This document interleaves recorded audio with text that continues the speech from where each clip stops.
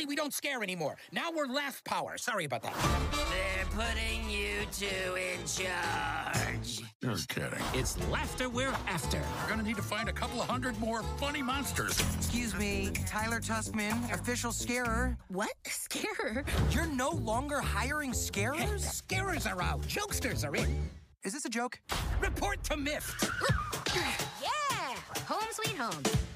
Meet the new guy, Tyler Tuskman. Hi. We were best buds in We college. just had that one class together. Yeah, but it was special. We didn't actually speak. What exactly is MIFT? What is Miffed? Ah, now you've done it. The Monsters, Inc. facilities team. M-I-F-T. If a machine needs maintenance, we maintain it. Now! None of us will ever speak at this again. Nobody saw nothing. Well, Nobody saw nothing. I was told this is a temporary reassignment. Good for you. None of us Mifters are going anywhere. I'll teach all you scary monsters how to be funny. I'm not sure this was such a good idea. They just delivered the new kids had an ID. Welcome to Monsters Incorporated.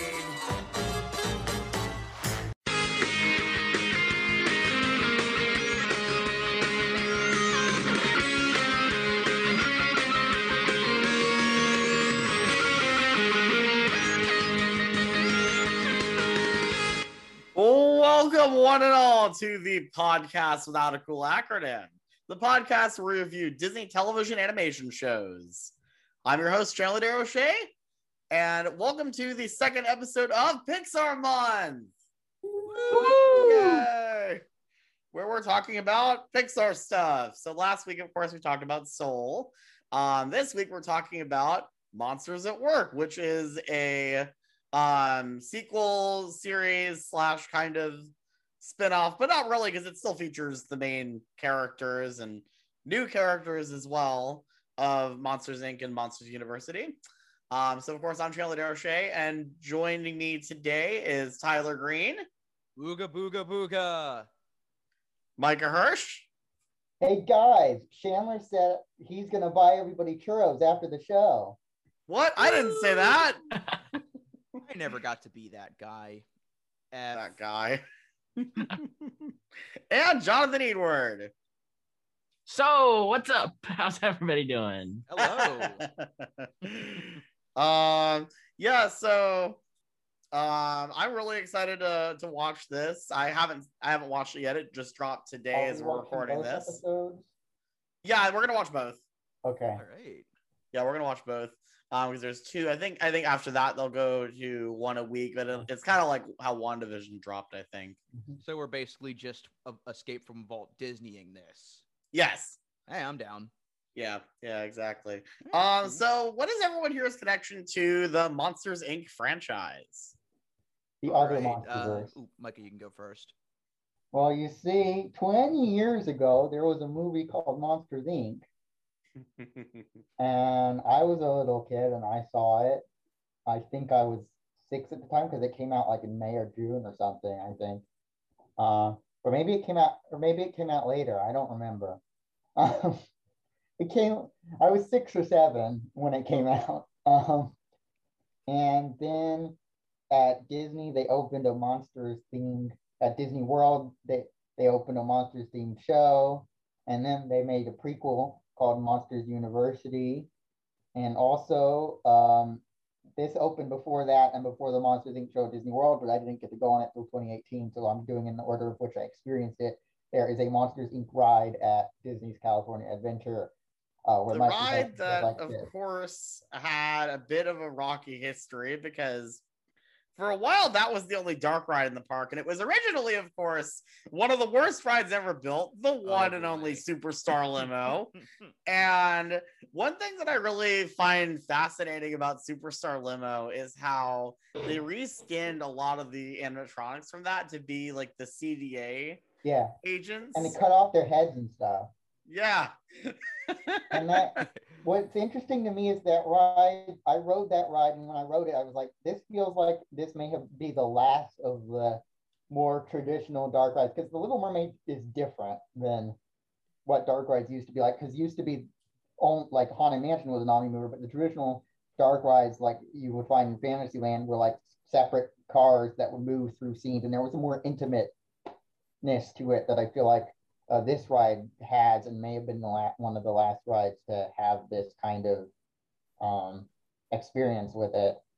Yeah. I remember, I think other than Tower of Terror, which I think was the first big attraction that I remember opening, that I actually remember being there when it opened. Monsters Inc., when that reopened, I remember doing like the pass holder preview for that. Yeah. And then coming back later and seeing like an extraordinarily long line when it actually opened, which it never saw again. Like that is the longest line that attraction has probably ever had, because it's kind of just there now. Maybe 40 minutes for it.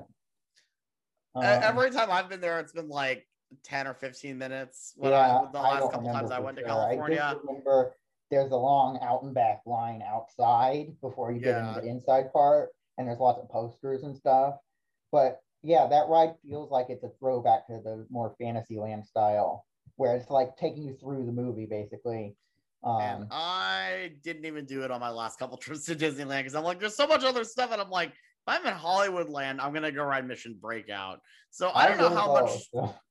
I don't know how much longer for this world the Monsters Inc. ride at California Adventure is. You know about the ride that there kept being rumors that Hollywood Studios was going to get a roller coaster based on the door. Yeah, like a suspended door coaster. I still think that would be really fun. That rumor's been around for about as long as I've been in the Disney Parks fandom, which is a long for at least a decade. But like, I'm genuinely amazed they haven't even done it yet. Like, it's literally right there.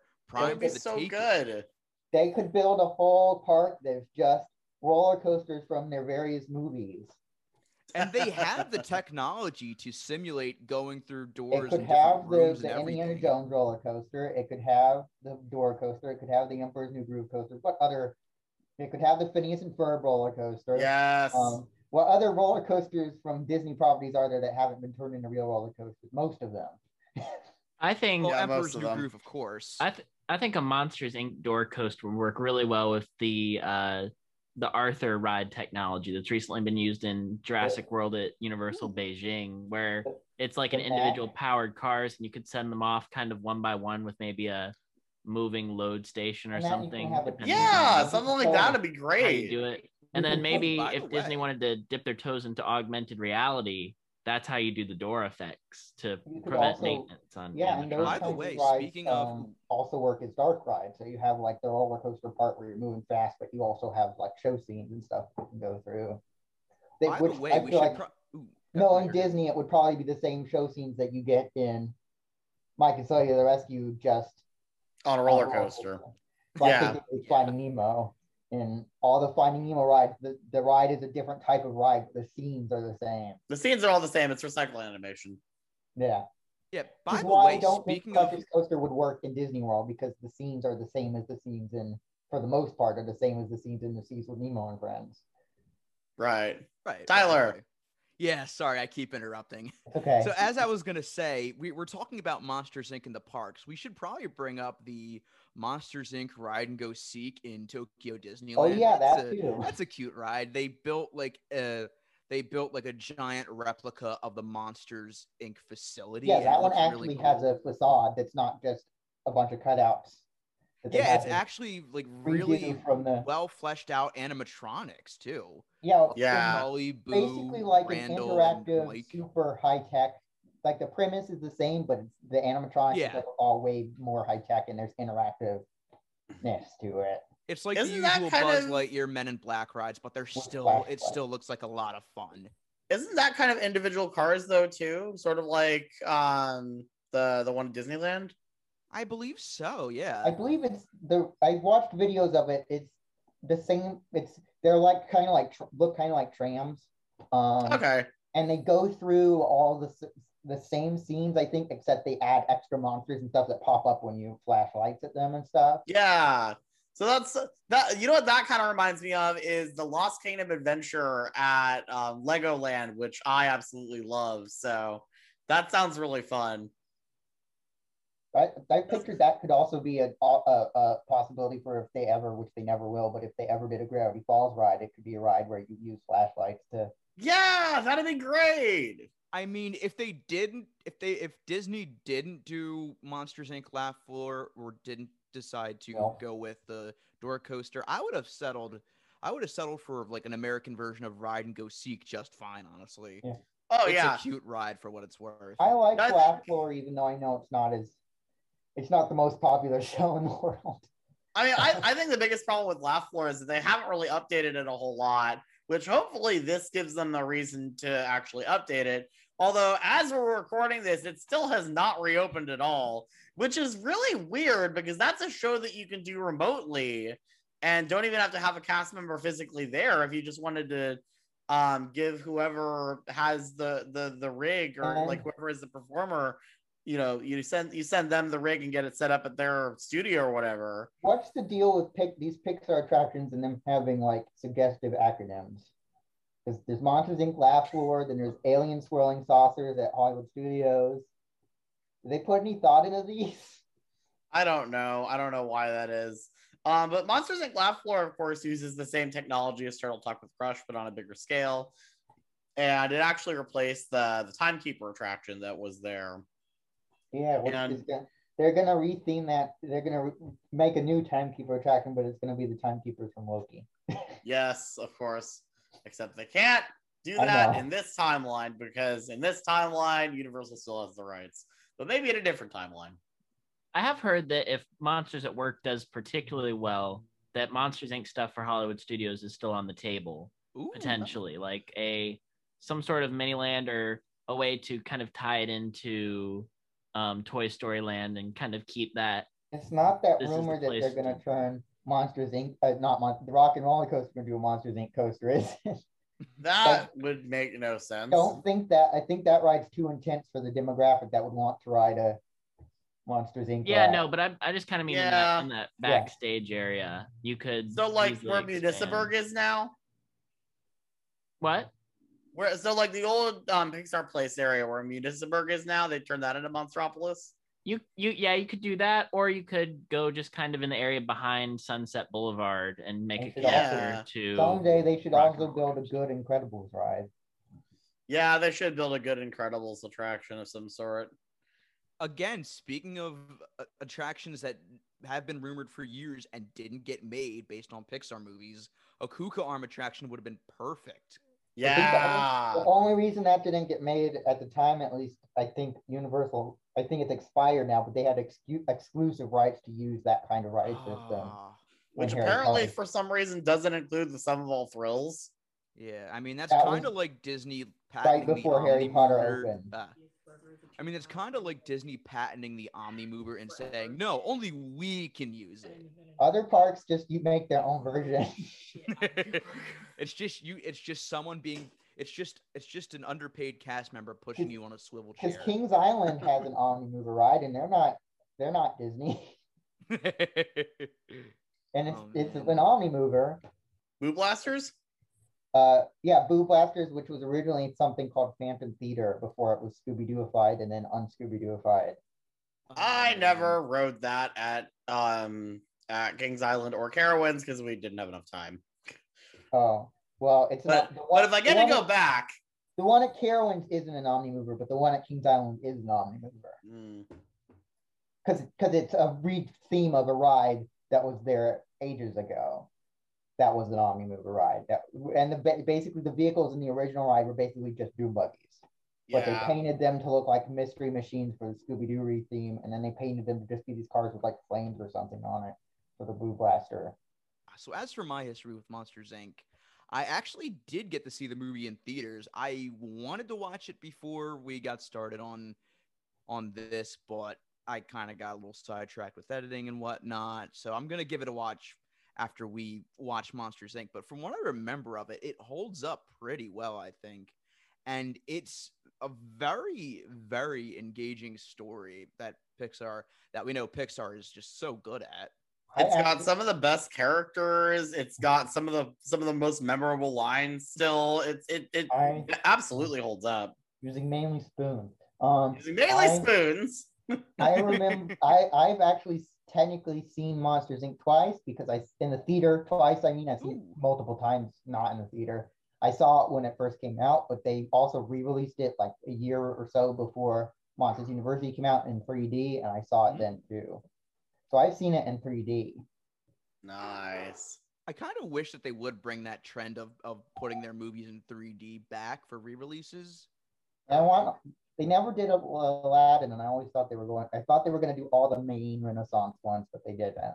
Hey, you know what other Pixar movies should get God. 3D re-releases? Luca and Soul, which were already converted to 3D. You watch. I mean, when it's 3D animated, watch the credits. It says stereoscopic 3D conversion. And there's all these people who converted the movie into 3D. So there's a version of this movie that, for the time being, no one's able to see.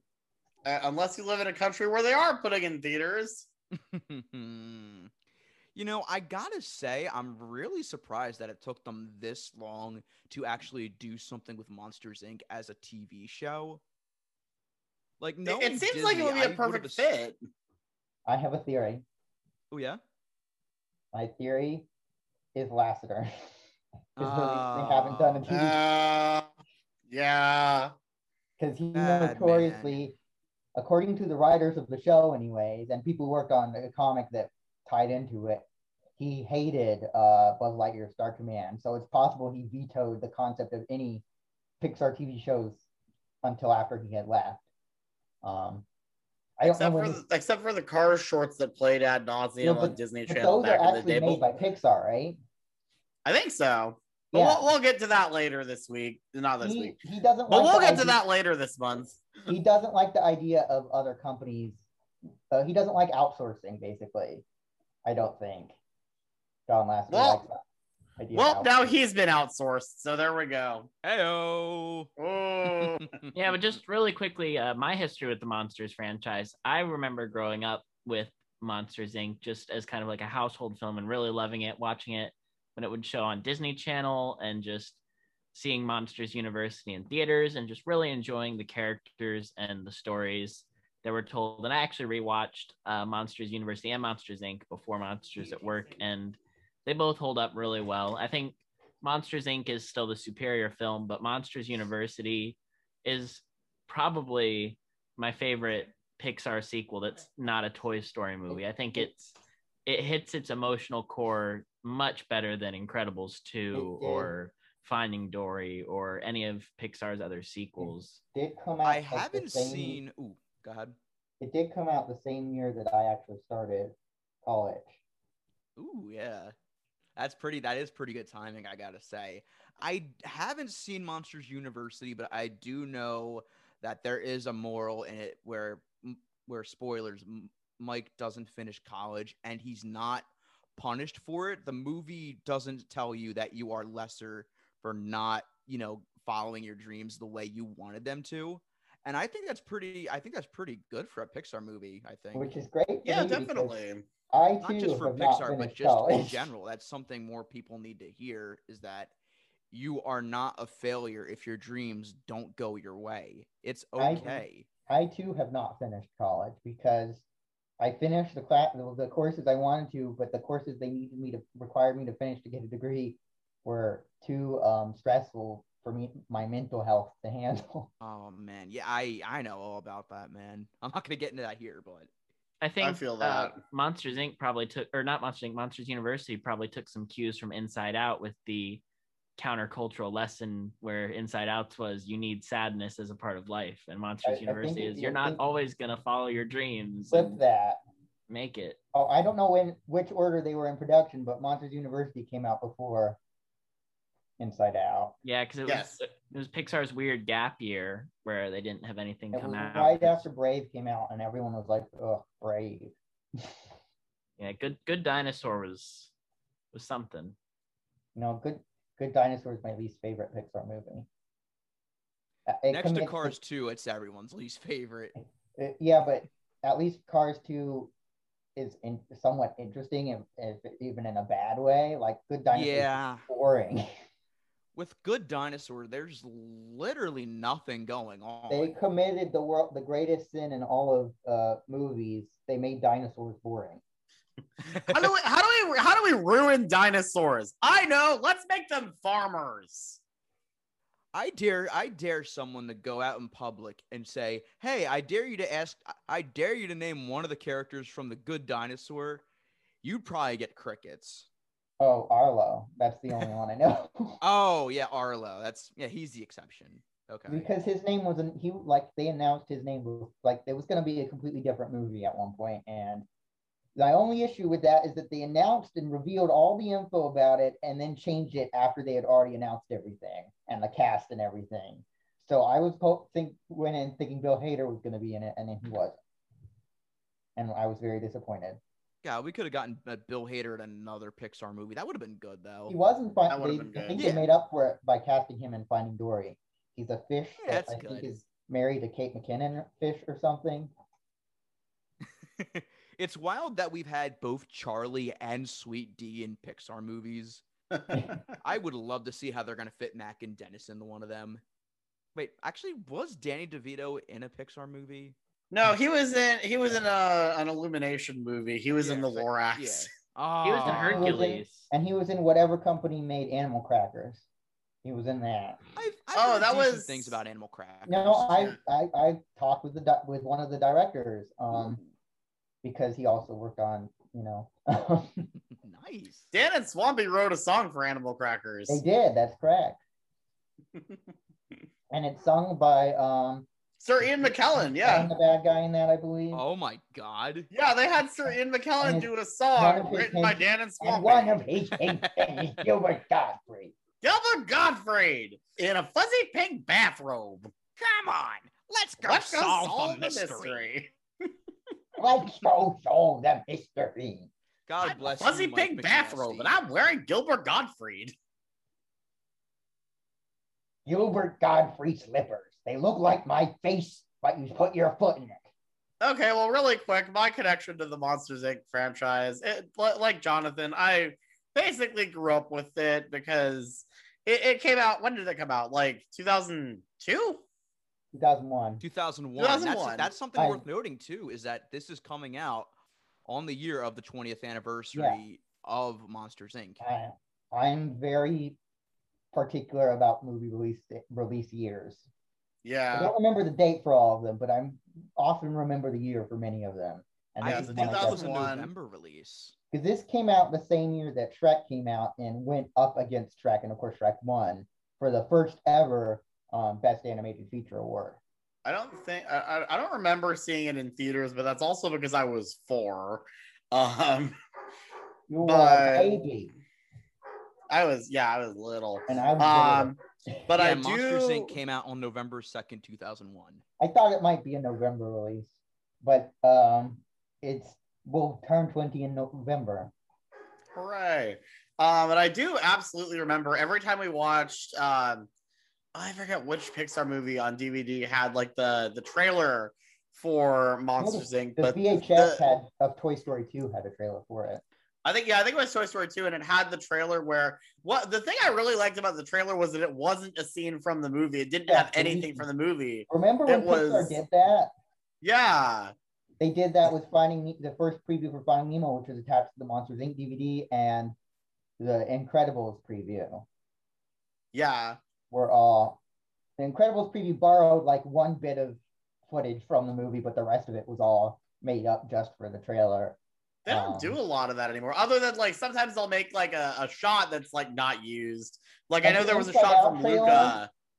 The Inside Out trailer looked like it was going to be one of those things that wasn't in the movie, but then it turned out it was in the movie, and it was one of the weaker scenes in the movie. Yeah. Yeah, but Luca, there was a scene that they did that was like, yeah, that was just a trailer shot. Disney did that too, but like their trailers were bad. Huh. And didn't tell you anything about what the movie was going to be like. The first Frozen trailer didn't tell you anything about what the movie was about. Oh my God. The first Frozen trailer, I thought it looked like Ice Age. And the first Zootopia trailer was just like, it's a movie about anthropomorphism. That's all we're going to tell you. It's Chicken Little again, maybe. It's for the furry community. That's what we're making it for. I remember when I was 13 and all the marketing leading up to Monsters U, everything had this one shot from the movie of Sully using Mike as a disco ball for a party. Haters in that movie too. And I thought that was just the funniest image, and it's not ever in the movie. No. That never happens. Isn't that in the short? I was gonna say, doesn't that happen in the sequel short? No, it actually doesn't happen in the short. No, it doesn't. It's totally. I thought it happened in Party Central or whatever it's called. No, it doesn't. It's just totally unique to the trailer. Well, I do remember Party Central has that scene where the door surf. Yeah, Party Central is a fun short. It's much better than Mike's new car. But Mike's new car, honestly, better than 6-wheel drive. Why? Why do I care? No, if they ever make a third in the new wave of Muppet movies, they have to put some sort of Pixar short before it, because the first two had a Pixar short before. Hooray! I mean, they predicted Toy Story 4. It's only fair game. Yeah. Well, there was a Toy Story short before the 2011 one, and then there was a Well, I shouldn't say predicted. It was more so they challenged Disney to make Toy Story 4. Pretty sure it was in that production one line at the same... in we're doing a sequel. It was in production at the same time, I think, but I don't know if they knew that or not, or if that was just a joke. But I'm pretty sure it was announced like around the same year. It might have been in pre-production, maybe. Yeah. But Tom Hanks doesn't make the movies. That's not how it works. Yeah, I think it was. What does more rhyme with? 4. What's a movie that hasn't had a 4 yet Toy Story 4. Well, it's a Disney. It has to be a movie made by Disney, because that's what they're making fun of. Well, Godfather 3 is not a Disney movie, and they reference that. But while they wait, but the studio is Disney. The studio wants more. The studio wants more while they wait for Tom Hanks to make, even though it's technically not even the same studio. Yeah. With regards to Toy Story 4, I'm just saddened that they said that's the movie we're going to give more time in the melting pot, and we're going to rush Incredibles 2 out, because it shows an Incredibles 2 script. It needed 5 or 6 more drafts. Yeah, it needed some more time, I think. I liked Incredibles 2. While they make for Tom Hanks to make Toy Story 5. I think this is kind of going into Monsters at Work, kind of before we watch it, but there's no Pixar logo with it, because it's not a Pixar production. It's a Disney television animation production. That's why I think that they decided not to release it until after Lasseter. I don't know for sure, but I think that's a good theory. Lasseter, he didn't like the direct-to-video sequels, which a lot of people didn't like, but he really didn't like them, to the point of firing shutting down the company that made them, and you'll never draw in this town again, and saying we can never mention any of this stuff ever again. You tell John Lasseter he'll never eat lunch in this town again. He's not from this town. And it's kind of interesting that that's what they decided to do. But the other thing that will be interesting is to see if this is a show that has a multiple season story planned, or if it's more like the MCU shows where they want this one season to function as the Monsters, Inc. sequel, and then maybe the next story in the Monsters universe will be about something else, or another season of Monsters at Work. What's kind of the thought? They're gonna make Boo a Monsters, Inc. story. Well, I just hope that this opens the door to, and oh my God, that would be amazing. Opens the door. I hope that this opens the door to more Pixar films getting spin-off series, because we're seeing that with other Disney movies. So it's only fair that Pixar gets a chance to do that too. But the thing is, the Disney movies, the new series that are coming out, are actually made by the animation studio that makes the movies. Right. And I'll call this, but if Disney does decide to make another theatrical Monsters movie, it's not going to be Monsters, Inc. 2. It's going to be Monsters something else, because to try and do a Monsters, Inc. 2 and also have people know about Monsters at Work would be far too confusing. Right. I think it'll be Monsters something, and that way the Monsters trilogy will be distinguished by each one having Monsters, Inc., University, and... There's a university, there's a corporation. What other things are there and why? Right. Monsters nonprofit. Well, I mean, early drafts of Monsters University were Monsters Elementary. If you look at the deleted scenes, monster babies. They make our dreams come true. There's the line in the first movie that's like, "You've been jealous of my looks since the 4th grade," and so the original opening to Monsters University was started with them in the 4th grade, and then worked up, and then Mike would move away, and then they would reintroduce them in college, but they decided that didn't work. Nobody pays attention to these things. It's not like there's an entire forums or something where people will be picking at this or anything. No, not at all. Not at all. So, shall we go ahead and about continuity whatsoever? So, shall we go ahead and watch the first 2 episodes? Absolutely. Yeah, I'm probably going to get a drink first. No, not an alcoholic drink. All right. We will be right back after we watch Monsters at Work. Right here on the podcast without a cool acronym.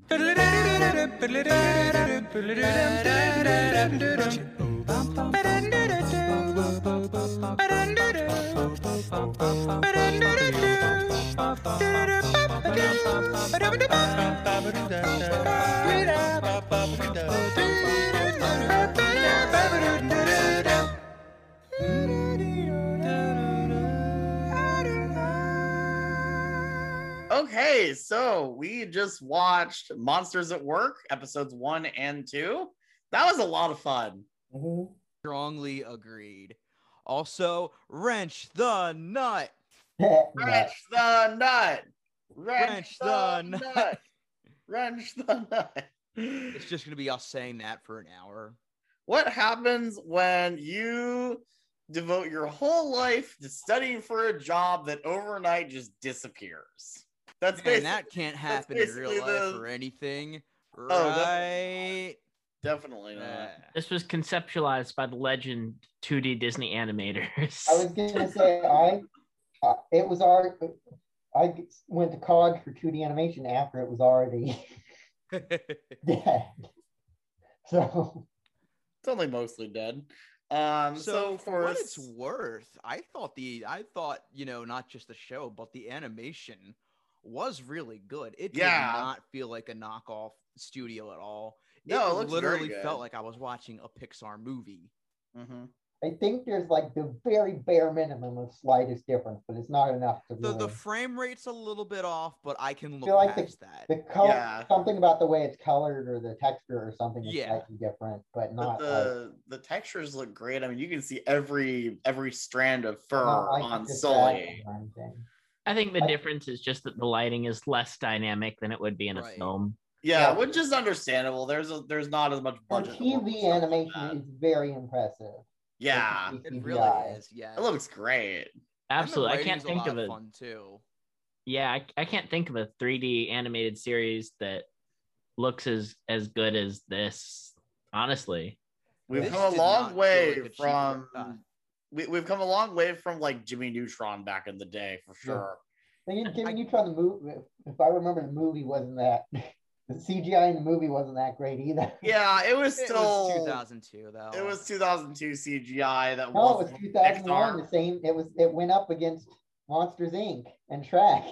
If you watch Film Theory and Food Theory, you might be familiar with the whole secret level to the Grubhub ads where it's actually like a Jimmy Neutron spinoff or sequel. That just blows my mind. Well, I'll say this. This is not a Planet Sheen of a TV show. This is not Planet Sheen. No, it is good. This is actually good. This is Planet Monsters. Yes.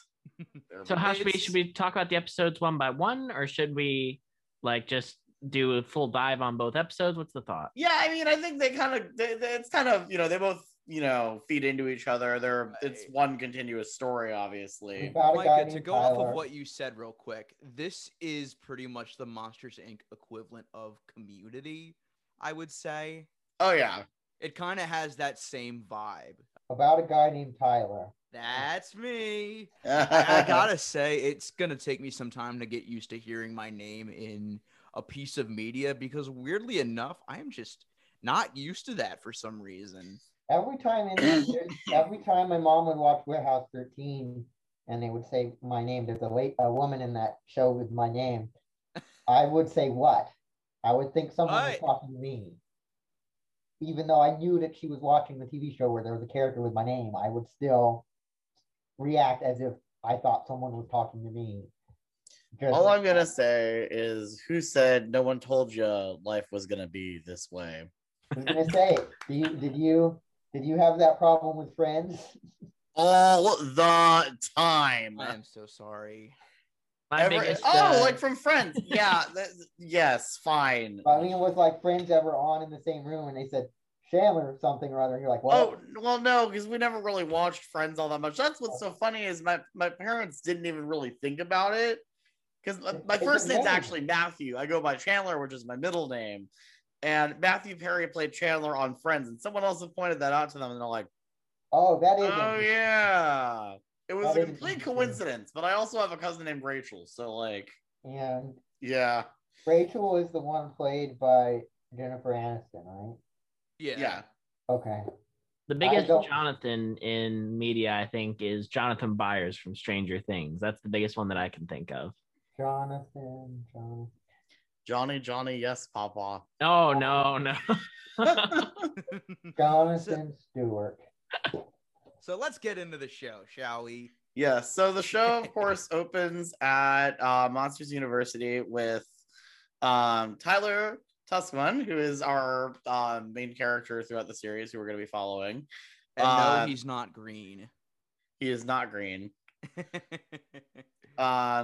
He basically breaks the record in the simulator set previously by Sully, of course. James P. Sullivan. And okay, not to start poking holes immediately, but had he broken the record before, or did he just break it at that moment and then he got the letter? Because Sully mentions that he heard about the breaking the record and that was why he sent the letter. But the way the show presents it is he broke the record at the very beginning and then the letter just came in. What do we think? I think the record had been broken by him previously and he just was able to do it again. So it turns out this show is a direct sequel to Professor Knight. As in, it literally kicks in straight after, and we get to see the aftermath of what happened in between that and the final ending of that movie. But also, we have an a cappella version of the original intro. And it fucking slaps. It's so good. God. so fucking good. Monsters at Work. And they do a good job of replicating the intro animation from the movie too. It looks great. It looks like it's more on par with similar to the intro music in the first movie, which is sort of almost like, I don't think it was, but it sort of looks like a flash animation type. Yeah, it kind of does. And then, but in Monsters University, they made it 3D or something for some reason.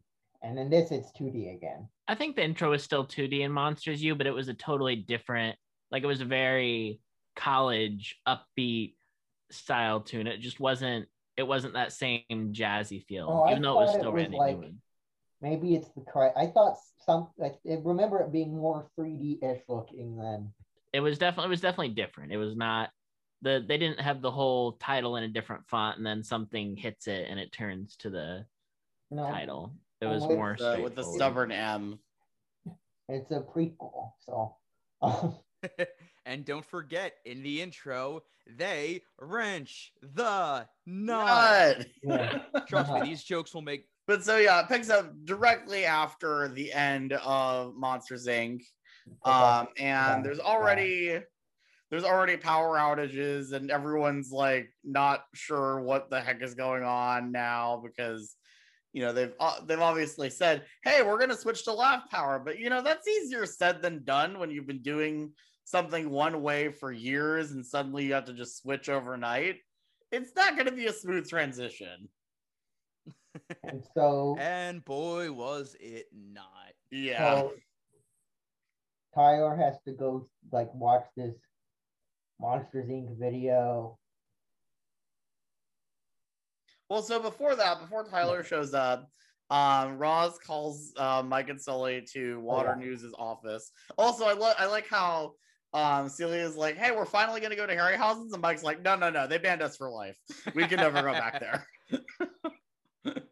Which, funny enough, I literally just found out at this moment that she's voiced by Jennifer Tilly. You didn't know How that? the fuck did I not know that? Yeah, she's Jennifer Tilly. I just assumed she was voiced by the Playhouse Disney lady. I forget her name, but Her name is Playhouse Disney Lady.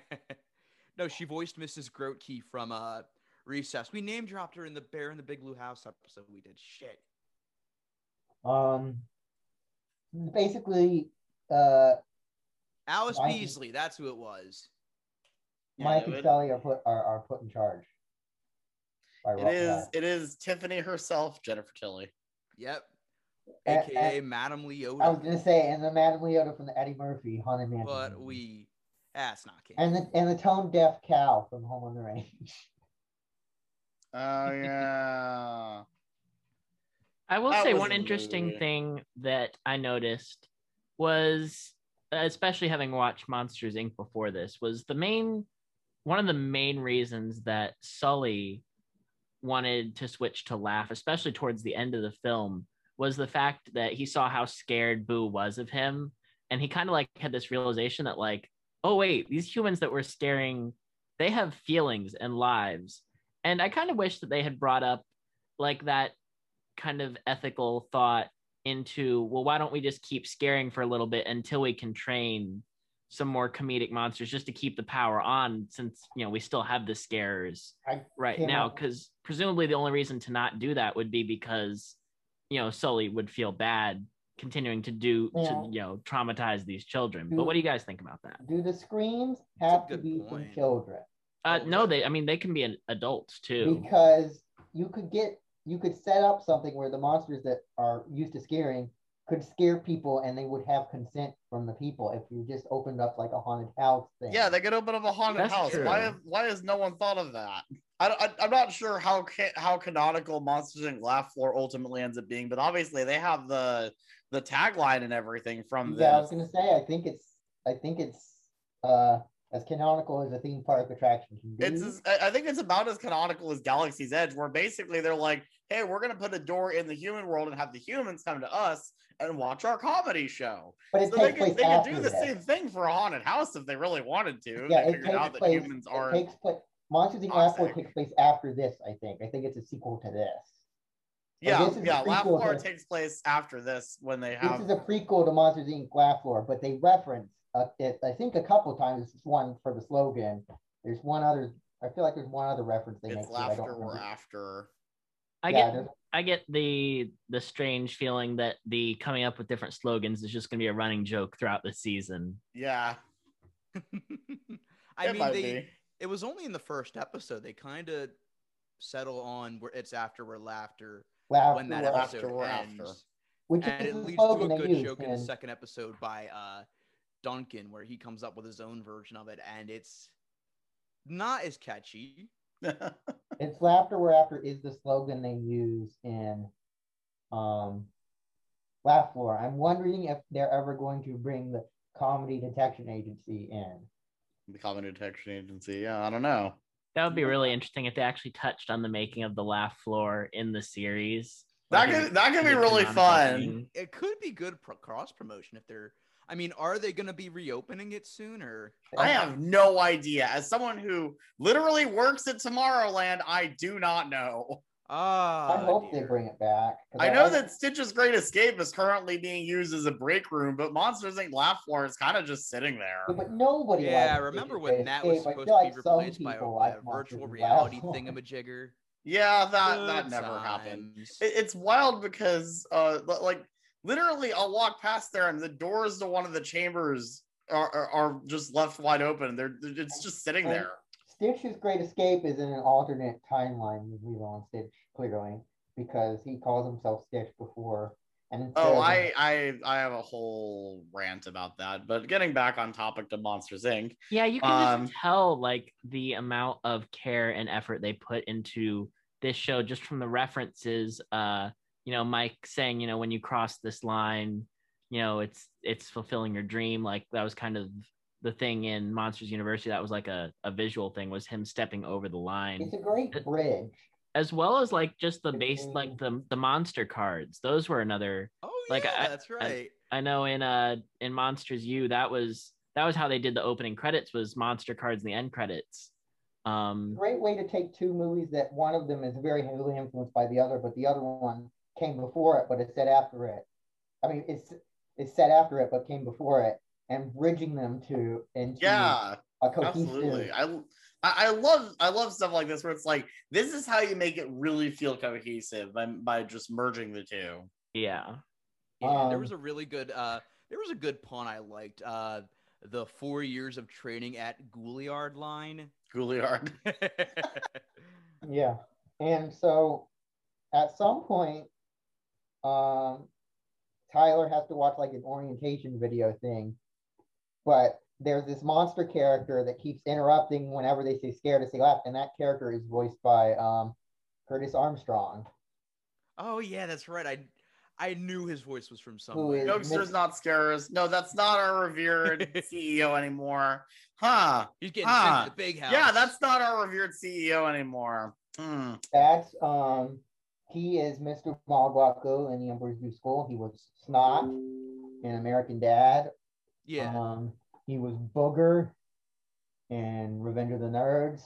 He was in that awful what's his name? The one that Huck Finn movie. Yeah, that Huck Finn movie was not good. But anyways, so I recognized his voice right away.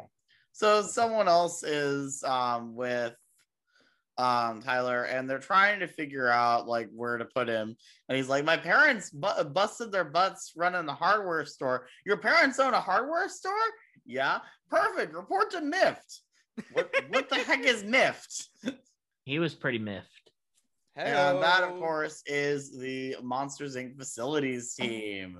And as he's trying to search for MIFT, he runs into, Val runs into him. Val is similar to, I can't remember his name, but one of the creatures from Monsters U. Art? Yes, yeah, Val is the same kind of thing as Art. But orange.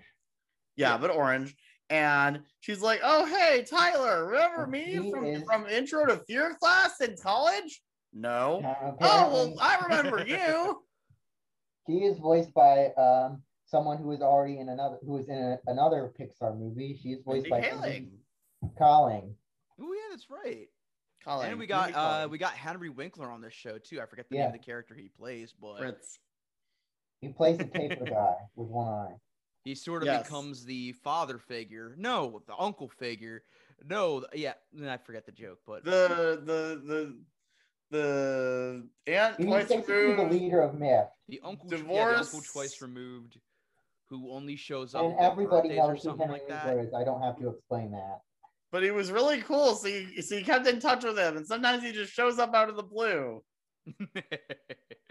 I mean, it's cool that they got Henry Winkler in something Pixar related for once. Yeah. Is there like a history with that, or? I don't know. Is there? Oh, I don't know. I was just like, because he's been in other Disney projects before. Well, yeah, he has. I just don't remember. I don't recall him being in any. I don't recall him being in any Pixar projects. There's a first time for everything. Which, by the way, that's another thing too. They kind of put Roz on a bus in this and replaced her with Rose. Roz's crazy sister. Roz's crazy sister. And Mike's like, I'm having a horrible nightmare. So not that crazy. I just wanted to make the joke. I kind of don't see the point in them replacing Roz with basically the same character. I guess it's because if she was the head of the CDA, she's going to be doing more important stuff now. I'm hoping that they'll flesh out the character more to make her different. Yeah, so that it's not just Roz's crazy sister. Because it's the same voice. Why even have Roz there if you're just going to say, oh, yeah, here's the new character. Bye. I don't know. Like Roz, but like with different makeup or without makeup or something. It's Roz without glasses. Yeah. She has like a mohawk and lipstick. Yeah. Which sure, why not? One of the things, the same voice. Yeah, as it's the Roz. same voice. One of the things, I mean, that I found interesting was just I appreciate, the dedication to the canon, because obviously if Roz was leading this undercover agency and she was only there as an undercover position, it wouldn't make sense for her to keep working there.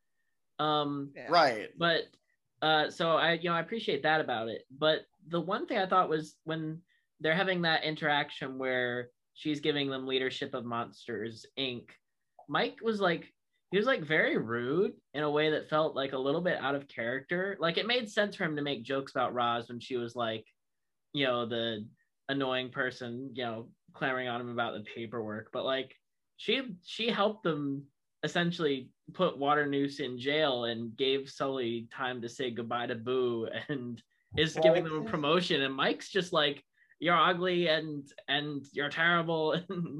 And now he's just making fun of his sister, who, as far as we're concerned, did nothing to him other than just be related to the person he hates.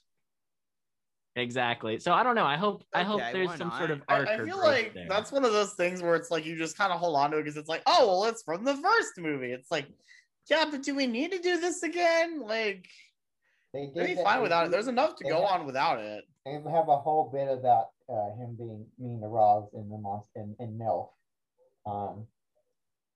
That's true. Yeah. Let's see. So I guess it really it's kind of funny because it's like, yeah, this is actually one of the few things where it's like, hey, this actually will probably come into play with attraction in both directions. I think the attraction will be influenced by this show, and this show might even show, that they come up with the idea for the attraction. Who knows? There's not enough crossovers between the attractions and the source material of the attractions. And Star Wars started doing it some. Yeah, Galaxy's Edge is really one of the only things where they've actually tried really hard to do that. And I like that they'd be doing it with this because it makes sense. And the thing is, like, if there's like a few holes, no one's gonna mind. Yeah. But, like, just right. give the people like something, Yeah. And there is precedent. I mean, in Star Wars Rebels, you have Star Tours acknowledged. So yeah, that's true. And Solo, that one robot, that one droid mentions Black Spire. Yeah. Yeah. Also, I'm just calling it now. They're gonna make so much merchandise based off of Rolo, like Minions level merchandise. I mean, I hope I'm wrong, but the little hamster thing. Yeah, he's sort of like a little fuzzball with a singular eye and fangs. But he lives in a hamster cage. I guess he's ugly enough to be cute, but cute enough not to be ugly. When he first said his name, I thought he said Frodo. When they said his name was Rolo, my mind just went to the candy right away. You could roll a Rolo to your pal. It's chocolate covered caramel. I'm rolling for Rolo. Also, we have to talk about Banana Bread. Oh yeah, yes. That character. Voiced by D. Bradley Baker, the man himself. Just doing raspberries for 2 episodes straight. Hooray! And also every animal ever that isn't voiced by Frank Welker, just about, is voiced by D. Bradley Baker. So Banana Bread's thing is that he brings banana bread to everybody at Mift. Delicious. And they don't know his actual name until he, spoiler alert, moves up to the laugh floor. Yes. And what was his name again? It was I think it was Winchester. Winchester, yes. Yeah, Winchester. Let me see.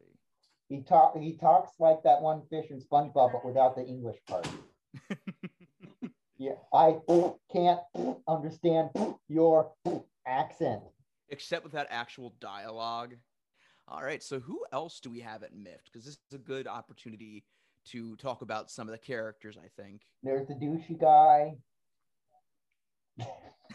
Duncan, yeah. Yeah, Duncan.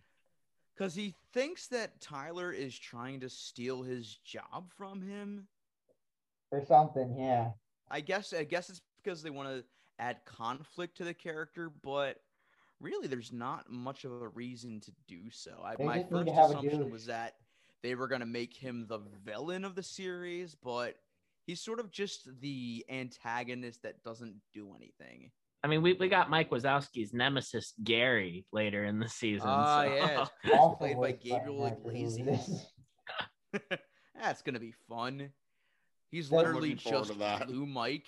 The Mike Wazowski recolor. They're giving Mike Wazowski his very own Shadow the Hedgehog. You think they did that on purpose, or you think they were really just like, oh, we need a new design for Mike's rival, oh, just make him look just like Michael Blue? The way Disney advertised it was that I guess he was supposed to be sort of like a recurring character, but he's not even in these episodes yet, so I guess it's... He hasn't been introduced yet. So, like... Yeah, just like a one-episode So that brings up a good question with the one character who's like art but orange. Do the monsters have species? That's a good point, by the way. They actually do as far as the visual design, because I was watching a featurette on Monsters University, and so in order to populate this whole college campus with all the extras, they developed 5 primary species of monsters. And the specials on Disney Plus under Monsters University, you can see it's like basically designing the monsters, but they talk about how there's 5 main types of monsters that they will just alter size, shape, color, fur pattern, skin pattern, everything. And that gave them most of the monsters. And then they also had a bunch of animators just work on one-off monsters. So like maybe one that has 8 legs and a spine and an eye, or something to kind of have, visual flair. The Henry Winkler character looks kind of like a taper. I can tell they casted Henry Winkler just because that character has one eye alone, which, goddamn, that's some good stunt casting. I will say, I don't think I found the Monsters, Inc. facilities team particularly endearing at this point. I think I'm definitely viewing it more through Tyler's eyes, where, all right, you guys are being way too aggressively friendly. Yeah. Clingy, because they literally follow him when he sneaks out to the comedy seminar that Mike's hosting. They follow him up just so they can give him a soda, and they pretty much try to botch it for him. That should be Disney's Echo Cooler. Yeah. Drool or cooler. They should make a real... which I guess it's supposed to taste bad. Because, like, so bad... Like, what's bad to them is good to us. I think that's a precedent set in the first movie when Mike asks Sully for like the stink spray. He's like, "What do you got, wet dog?" It's like, "Oh yeah, here, take the." It's the odorant. I wanted to mention this. I just wrote in my notes John Goodman. That's it. That's the tweet. Just John Goodman. Also, so Tyler gets discouraged about his position with Mift, so he decides to sneak into the laugh/scare floor and try to make a kid laugh. It goes well. Make them laugh. I felt so bad for that kid, because that kid escapes into the monster world briefly, but arguably had it worse than Boo did, because that kid's gonna need so much fucking therapy, man. I'm surprised I'm surprised the Monsters Inc. world hasn't come up with like a Men in Black neuralizer. Just be like, you'd think they would. At this point, yeah, because Tyler, he ends up scaring the kid more than he does making the kid laugh. And the kid runs into the monster, and the kid runs into the laugh floor, which causes a whole bunch of chaos. Well, so before that, flying everywhere, which amidst this really annoying noise that kind of triggered my misophonia. We don't have the technology for neuralizers, so instead we have to go use other methods to make sure the kids don't talk. Well, so it's basically just a progression of like things just getting worse and worse, because it starts with Tyler just not being funny, but then he stands up and hits his head on the ceiling, or his horns on the ceiling fan, and the ceiling fan goes crashing out of the window into the car in the driveway below, and you can hear one of the parents be like, "I think someone's trying to break into my car." He's like, "Oh shit. Okay, goodbye." And it just, and he really says shit. He didn't say that, but he you can tell he was thinking that. Let Tyler say shit.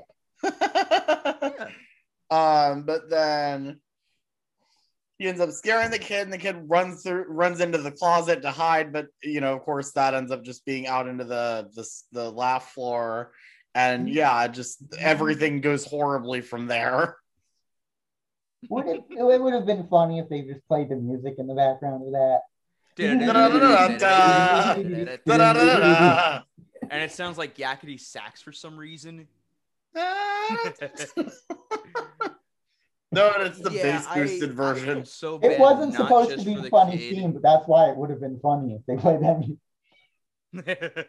But yeah, I feel bad not just for the kid, but also the family that has a damaged window, a damaged car, a damaged ceiling fan, and now they can't even explain why. So this is probably just going to raise a lot of questions about how monsters work in the human world. And the dad's just going to say, I know. It was aliens. Aliens. Either that or they're just going to blame the child, wrongfully so, because parents are idiots in this universe, I guess. I mean, sometimes parents are idiots in this universe. Yeah, I mean, you're not wrong there. That is true. And then we get a nice scene with Sully, Mike, and Tyler where they're talking to him, and he thinks they're going to fire him, but he's not because this is where we find out Sully recommended him initially. So it kind of ties into the message from Monster University where even if you mess up, you still can try your best and things will still work out in your favor if you actually try. Exactly. I also like that Tyler's parents were supporting him in the time of change. And sorry, you can keep going. No, you're good. And even though his mom was she was a little overbearing at the beginning, it's that's really cool that he's not just totally on his own. He's got his family behind him. Yeah, his family supports him. I think that's really great. Voiced by Aisha Taylor. Oh yeah, that's right. That was her. And I forgot the other thing I was going to say. I'll say if it comes back to me, I'll say it. Also, that turns into we get a plot point where Mike realizes he wants to teach comedy to the people at Monsters Incorporated, which, yeah, Billy Crystal isn't the best authority on comedy right now, I don't think. No, but he's what they got, so that kind of circles back to the whole theme of everything. It's we're gonna do the best with what we have. Unfortunately, so we have two green characters in the Pixar universe okay, sorry, let me start that. So we have two green characters in the Pixar universe that just so happen to be voiced by comedians who are terrible at their jobs. What was the other one? Oh, Tim Allen is Buzz. Oh, I didn't even think of Buzz as green. I just remember, his outfit, right? In all fairness, no one wants to think of Tim Allen, so I don't blame you. Speaking of Community... Every time someone says the words "last man standing," I just black out for 30 seconds. The real Buzz is Patrick Warburton. Yeah. Speaking of Community, though, and this being a Monsters community, John Goodman was in Community. Which he was. Which kind of baffles me that people are always like, well, I can't focus on Mike and Sully because John Goodman and Billy Crystal are so expensive. It's John Goodman was on Community, and obviously, if we're talking about how Billy Crystal's not the best, how expensive can they be to bring back? Never watched the show, but I'm pretty sure Mad did a Monsters University Community mishmash parody at one point. They might have. I think I remember that. Also, John Goodman can't be that expensive because they got him to be in seasons 2 and 3 of The Emperor's New School. No, just 2 because there was no third season. Season 2. Yeah. So he wasn't in season 1. But for whatever reason, I was thinking he was in 2/3 of it. But yeah, no, he was just in season 2. But still, they brought him back for season 2. Season 1. What? So it might as well be 2. Season 2 of Emperor's New School is longer than season 1, so it might as well be 2 seasons. That's probably why I was thinking that. Yeah.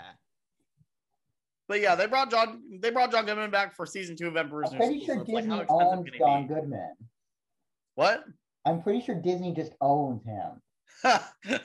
Maybe they still do. Maybe they just have him. I don't know. I'll have to go look if he's chained up under Monsters Inc. laugh floor somewhere. I mean, if he's not doing the Connors just to spite Roseanne, it's gotta be just because he's so tied to Disney.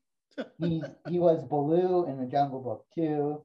I assume he was going to be O'Malley the Alley Cat in the canceled Aristocats 2 movie, because who else will they cast? He's got a Disney Legend Award, which rightfully so, might I add. Can we talk about Roseanne for a second? I just think it's really funny that, okay, so the ending of the original Roseanne series was that Dan Connor had died a while ago. And she's just like, yeah, no, I was kind of making a lot of that last season or so up. It's like, what? And then they turn around and do the new Roseanne series. It's like, nope, he's still alive. That was all a lie.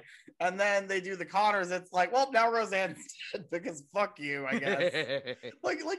There's no consistency here. What is happening? Find out how the Connors really end. They were in purgatory the whole time. Yay! Well, so at least Dan can still have his beer at Epcot. The scene where Tyler was being initiated into Myth, did it remind anyone else of the scene in Finding Nemo where the Tank Gang has him go through the Ring of Fire? Yes! Oh my god, totally! Yeah, let's talk about that initiation, because this is where we get into wrenching the nut, which... They talk about nuts a lot in this episode. I was going to say, wrenching the nut, is that a double entendre? Yes. Ah, man. Yes, it is. It's weird that the wrenching the nut is one of the larger visual cues of the show from the opening credits. That's turning the nut. That's part of the opening theme. So I'm guessing that will probably be a visual motif throughout the season, but as long as he doesn't wrench like Mike's nuts or something. Ugh. Don't make me think about monster nuts. No, he only has one. Oh, okay. So yeah, we're getting into episode 2, which is the episode where they officially initiate Tyler, but he's still unsure about whether or not he wants to do Miffed. I don't have much to say because, again... We forgot to mention a character. Oh, wait, what? Right. We forgot about Cutter. Yeah, Cutter. Who's the crab? I forget who Cutter is voiced by, though. She's kind of just She's killed before, and she will kill again. Yes. Yeah, she's kind of the... sort of the stern one of the group. Well, and her name is actually Catherine Stern, so there we go. She's Stern. Oh, she's voiced by Alana Ubach from Beekman's World. Okay. Oh wait, not Beekman's World. She was in Coco. Oh. She was Mama Imelda. I did not know that. I can't believe I didn't know that was her. A lot of Pixar alumni from other Pixar stuff in this show. Yeah, there's a lot of good Pixar alumni because apparently John Ratzenberger is going to show up as the Yeti again at some point. And he's another problematic Pixar. So when is John Ratzenberger going to fix the Yeti on Expedition Everest? When he tears it down and rebuilds it. It's going to have to tear it down. John Ratzenberger voice in from now on. Well, then it would be then at least it would have an additional thing besides it just standing there. It would have a voice. Also, we're going to talk about this next week, but for some reason, there's no John Ratzenberger cameo in Luca, and I'm not sure why. The director said he wanted to start a new tradition of Peter Sohn cameoing in all the Pixar movies. Okay. Oh, okay. Who is Emil in Ratatouille and Chicho, I believe, in Luca. Kind of going back to how they're tying the first movie into the series. The whole premise of Ratzenberger's character was that he got banished, presumably for tampering with mail, if Monsters University is to be believed. But they also mentioned that other banished monsters include like the Loch Ness Monster and, kind of all these monsters that we have rumored on Earth. All the cryptids. It'll be interesting to see if they actually bring back like all the monsters who have been banished, because presumably that's how the Yeti gets folded back into the mix. But I think that would be an interesting plot point is, all right, we got to bring back all the banished monsters. The monsters go to Scotland. Oh, yes. Monsters Most Wanted. That's just one thing, just a really quick aside. The thing with the Monsters franchise in general is so far we haven't really seen a whole lot more of this world other than like, walking from the apartment to work. And that's about it. We've seen the factory and we've seen the school. I'd love it if this show really gave us an opportunity to see a little bit more of what life is actually like in that world. Well, I guess we've seen like Harryhausen's and stuff too, but that's about it. Would Monsters Most Wanted be about Gabriel Iglesias' character painting himself green, or painting Mike blue so that people think one is the other? And he gives Mike a mole for some reason. Oh man, I hope it's not easy being. There's gonna be a scene where there's gonna be a scene where Gabriel Iglesias tries to make a kid laugh, but instead he just faints. I'd watch it. And then another monster carries him out like he's a dead body. It's gonna be Sully. Sully carries him out like he's a dead body. And for some reason, Ricky Gervais is involved. He's a monster. Well, I mean, in real life and on screen, yes. And then Randall will be on a side quest with Ty Burrell. Yeah, there we go. They're just gonna be. Are they gonna bring Randall They're gonna back have a dick measuring contest. Didn't he get banished to like Florida or something? Wait, what? Didn't Randall got ended up in Florida or Alabama or something, or Louisiana or something, right? Yeah, he ended up in that classic Pixar trailer from A Bug's Life where he got taken down by the couple that lived in and he thought he was an alligator. Do you think that he'll ever find his way back to the monster world and show up again in this? Nah. Oh, if he they probably can't, got if he didn't get beaten to death, I'm sure that Animal Control probably took him away at that point. If they can't get Steve Buscemi, JP Banu is also a Steve Buscemi. He's Gator Nuggets by now. Voice doubling. I think Randall is Gator Nuggets by now. I think it would be an interesting plot to explore if there was a human side to, if they've got like a second season, if the humans were starting to notice more of the banished monsters or something, like maybe an investigation started by Randall getting outcast and discovered or something along those lines. That could be an interesting plot for another There's also season. a Toy Story crossover comic where Randall meets Sid. Oh. I mean, sure, why not? So do you guys want to go into the second episode or? Yeah. I mean, we kind of got into it a little bit. Yeah, we kind of got into it already. I don't really have too much to say about it, really. I mean, yeah, it's kind of just continuing from the first, where there's the whole initiation thing, and actually, the best thing about the whole episode is the two janitor guys give Mike the best part of the movie. Yes, the two janitor guys give Mike an energy drink, and that goes exactly how you would expect.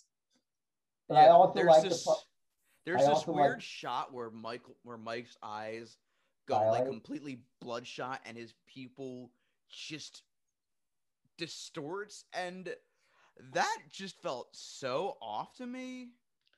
Like, I would not expect Mike Wazowski to look like that. I love the part where Tyler's just moping around and the janitors are like, "Oh, he's depressed," and he's like, "Oh, why?"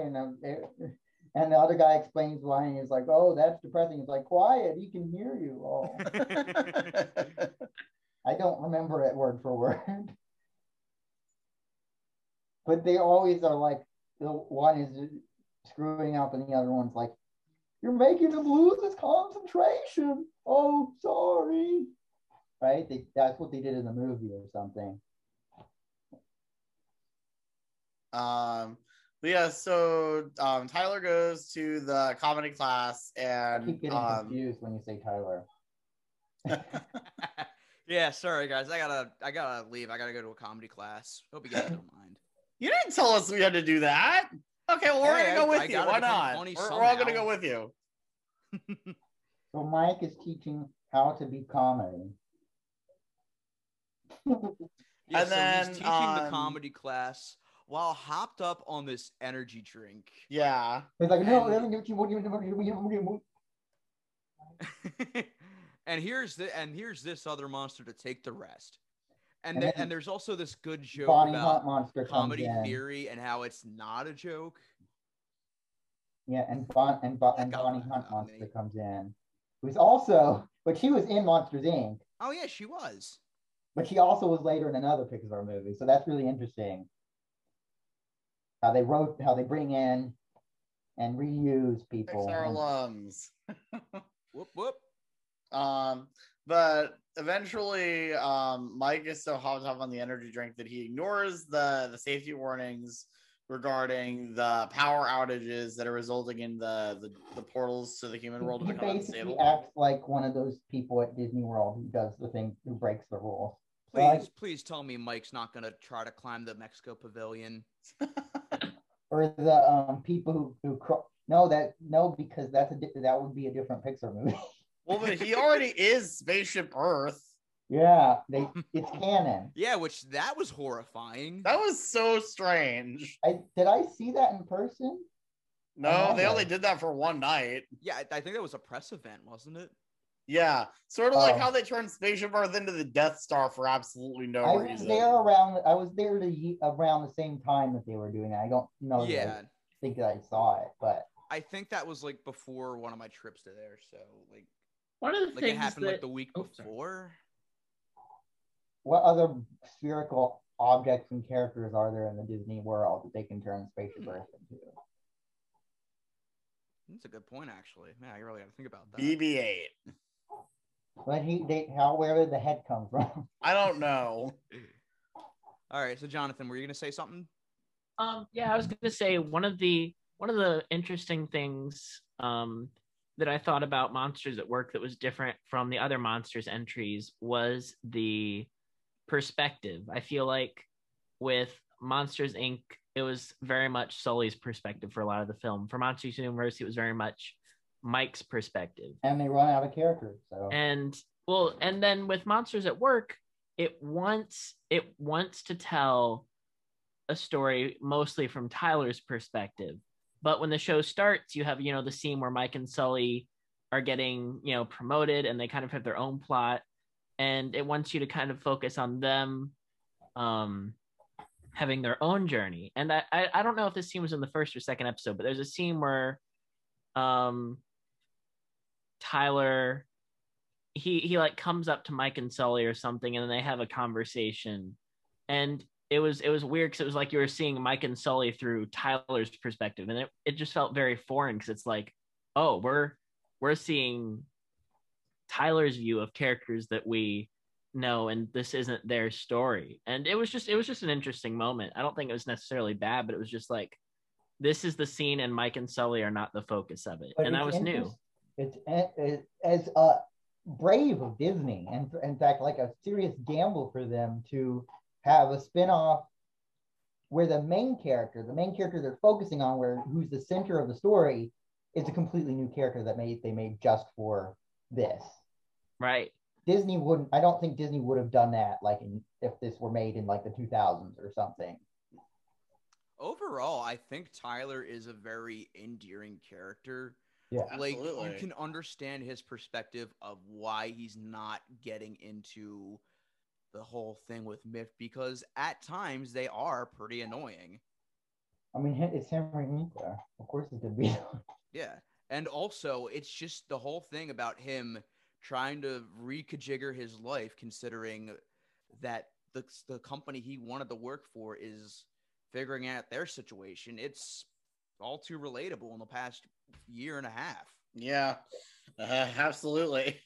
I mean, I'm fortunate that I've been able to hang on to my job more or less how it was, but like, that's not the case for my mom. She has to do something completely different now. It's not really what she had ever thought she would be doing.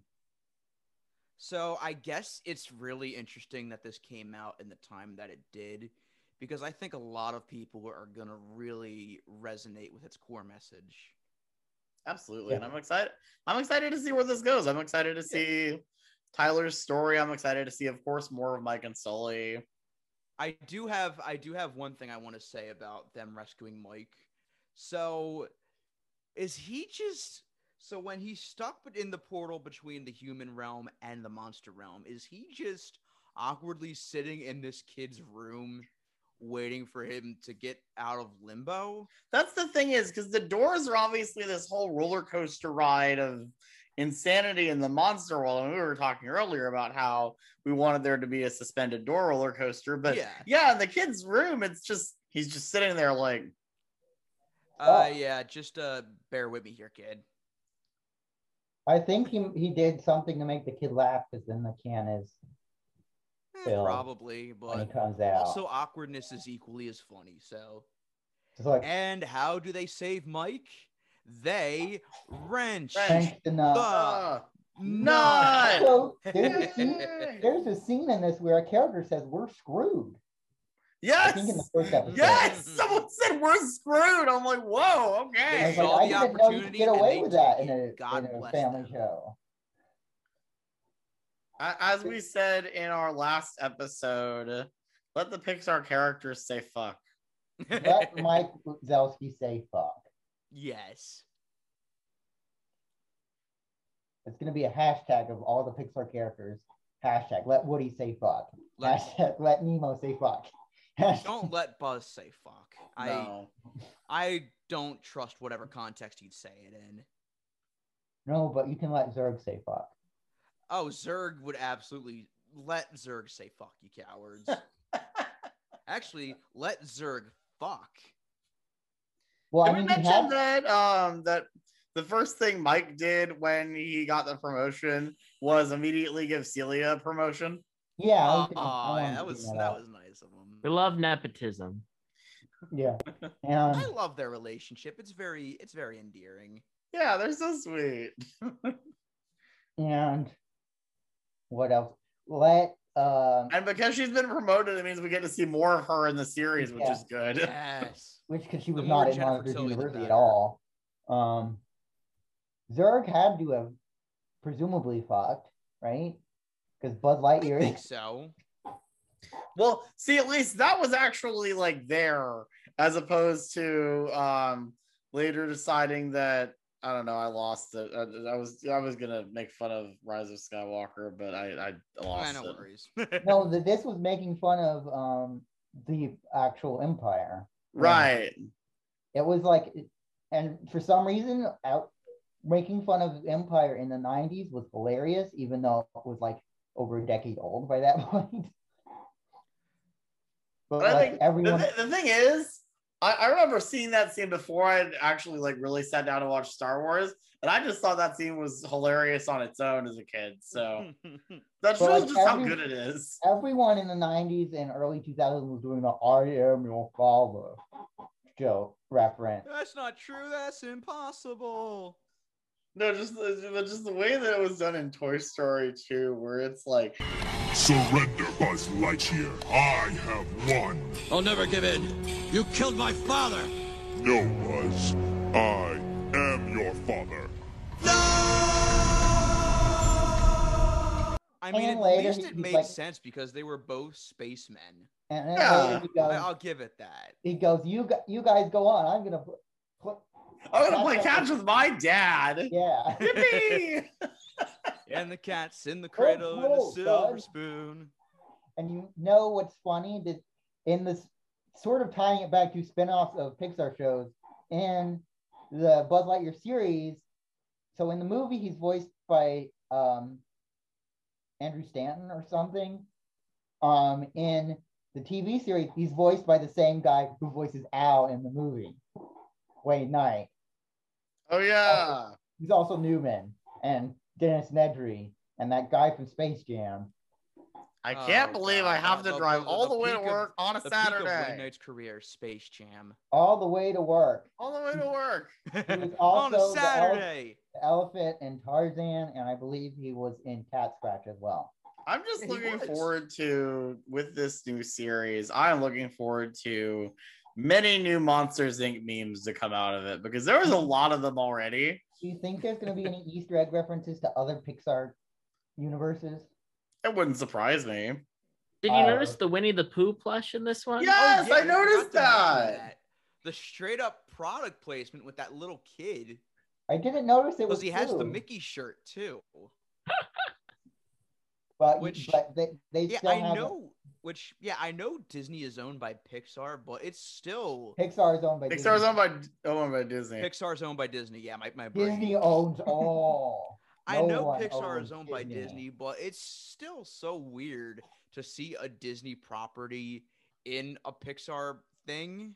This isn't related to Pixar, but I'm still mad that Disney hasn't made Free-Eyed Mickey watches the best thing to have come out of Chicken Little. Or the Michael Eisner watches.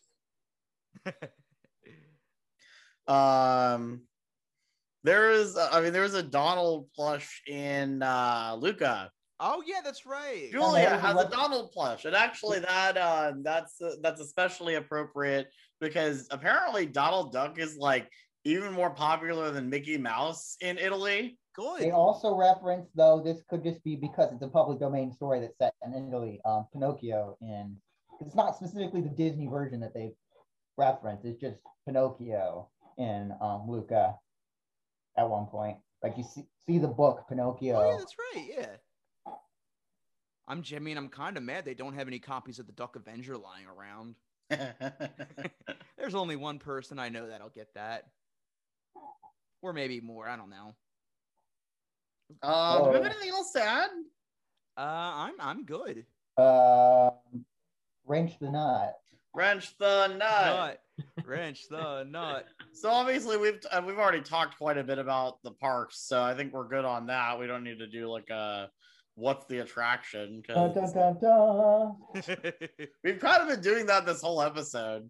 We really have, haven't we? Because it ties directly into Monsters Inc. Laugh Floor, and which is why it's really weird that on the day that this new series is coming out, that is sitting there closed. My what's the attraction is that I can finally be that guy. Yes. Disney doesn't know how to greed properly. So like, having a tie-in for an attraction that's already there, actually having to bother to open it, nah. That's too much work for Disney. I honestly don't know why, because it's not like they can't do the indoor theater shows anymore. They want to. But that's what I'm saying. They can do that. They can absolutely open it now. So like, I don't know why it's not open. It's the same reason why we don't have the Gravity Falls art book, because somebody at Disney just said, I don't care. I guess. I don't know. It's just it just baffles me. And I work in Tomorrowland and I have no idea what's going on. Disney only makes those kinds of things for stuff that ends in star or that starts with star or ends in Arvel now. Yeah. As Alex Hirsh said. Yes. Right. But overall, this is a fun show and I'm excited to see where it goes. Yeah, agreed. I'm definitely going to be tuning into this whenever I can. It's a lot of fun. Absolutely. So, does anyone have anything they wish to plug? All right. So you can find me on Twitter at TylerFG, Instagram at TylerFG96. I'm one of the hosts of the Channel KRT podcast, which is a show that looks back on obscure nostalgic media. We're on Twitter at channel_KRT, Instagram at Channel KRT podcast, all one word. We also have a Patreon with exclusive minisodes and outtakes. We're doing more of the outtakes because we're in the middle of a secret project that you guys will hear more about in the near future. So stay tuned for that. You can find me at The Second Dimension on YouTube, trying to get video out every Saturday, potentially this month. So definitely stay tuned for that, talking about all different types of animation, hopefully the Monsters series at some point. And also on Twitter at PFMML News. Send him Lego Eda memes. Send me Lego Eda memes to review. You can find me at my house, usually. You can also find me at Micah Hirsh on Twitter. That's Hirsh, Hirsh, no C. I also host a podcast called The Emperor's New Podcast, where I talk about everything in the Emperor's New Groove franchise, from the movies to the TV show to what little there is in the theme parks and beyond. Check that out. I also have a YouTube channel, Five Blast Studios, where I make various animations, including the series Podcasts United, where I animate excerpts from various podcast shows, including sometimes this one. And I have a Patreon, Fireblast Studios on Patreon, where if you pledge, you will get early access to videos and behind the scenes footage and more of my YouTube channel, depending on which tier you pledge to. The bare minimum, you will get at least day early access to the videos. You can follow me on Twitter at Starport97 and at the YouTube channel Starport97. I've got a handful of episodes of my flagship show, Theme Park Backlot, on there, and I'm still planning on doing the Disney Springs video, but that's still a ways off. Especially since I'm going to be starting a new series of vlogs that are a combination of a vlog and a scripted video, and that, of course, is all about the road trip adventure I went on at the end of May and beginning of June, which is why this podcast went on hiatus. So you'll be able to see all of that soon-ish. I don't know exactly when it's going to start coming out. I'm still in the process of really working on actually getting everything together and editing it. But once that is out, it will be on my YouTube channel, Starport97. If you like this and want to hear more, be sure to subscribe. I'm on all the usual places: Google Play, Spotify, Apple Podcasts, and I'm now available on iHeartRadio and Audible. Leave us a review, give us 5 stars, and share us with your friends. And be sure to join us next week as we head to the Italian Riviera for Disney Pixar's Luca.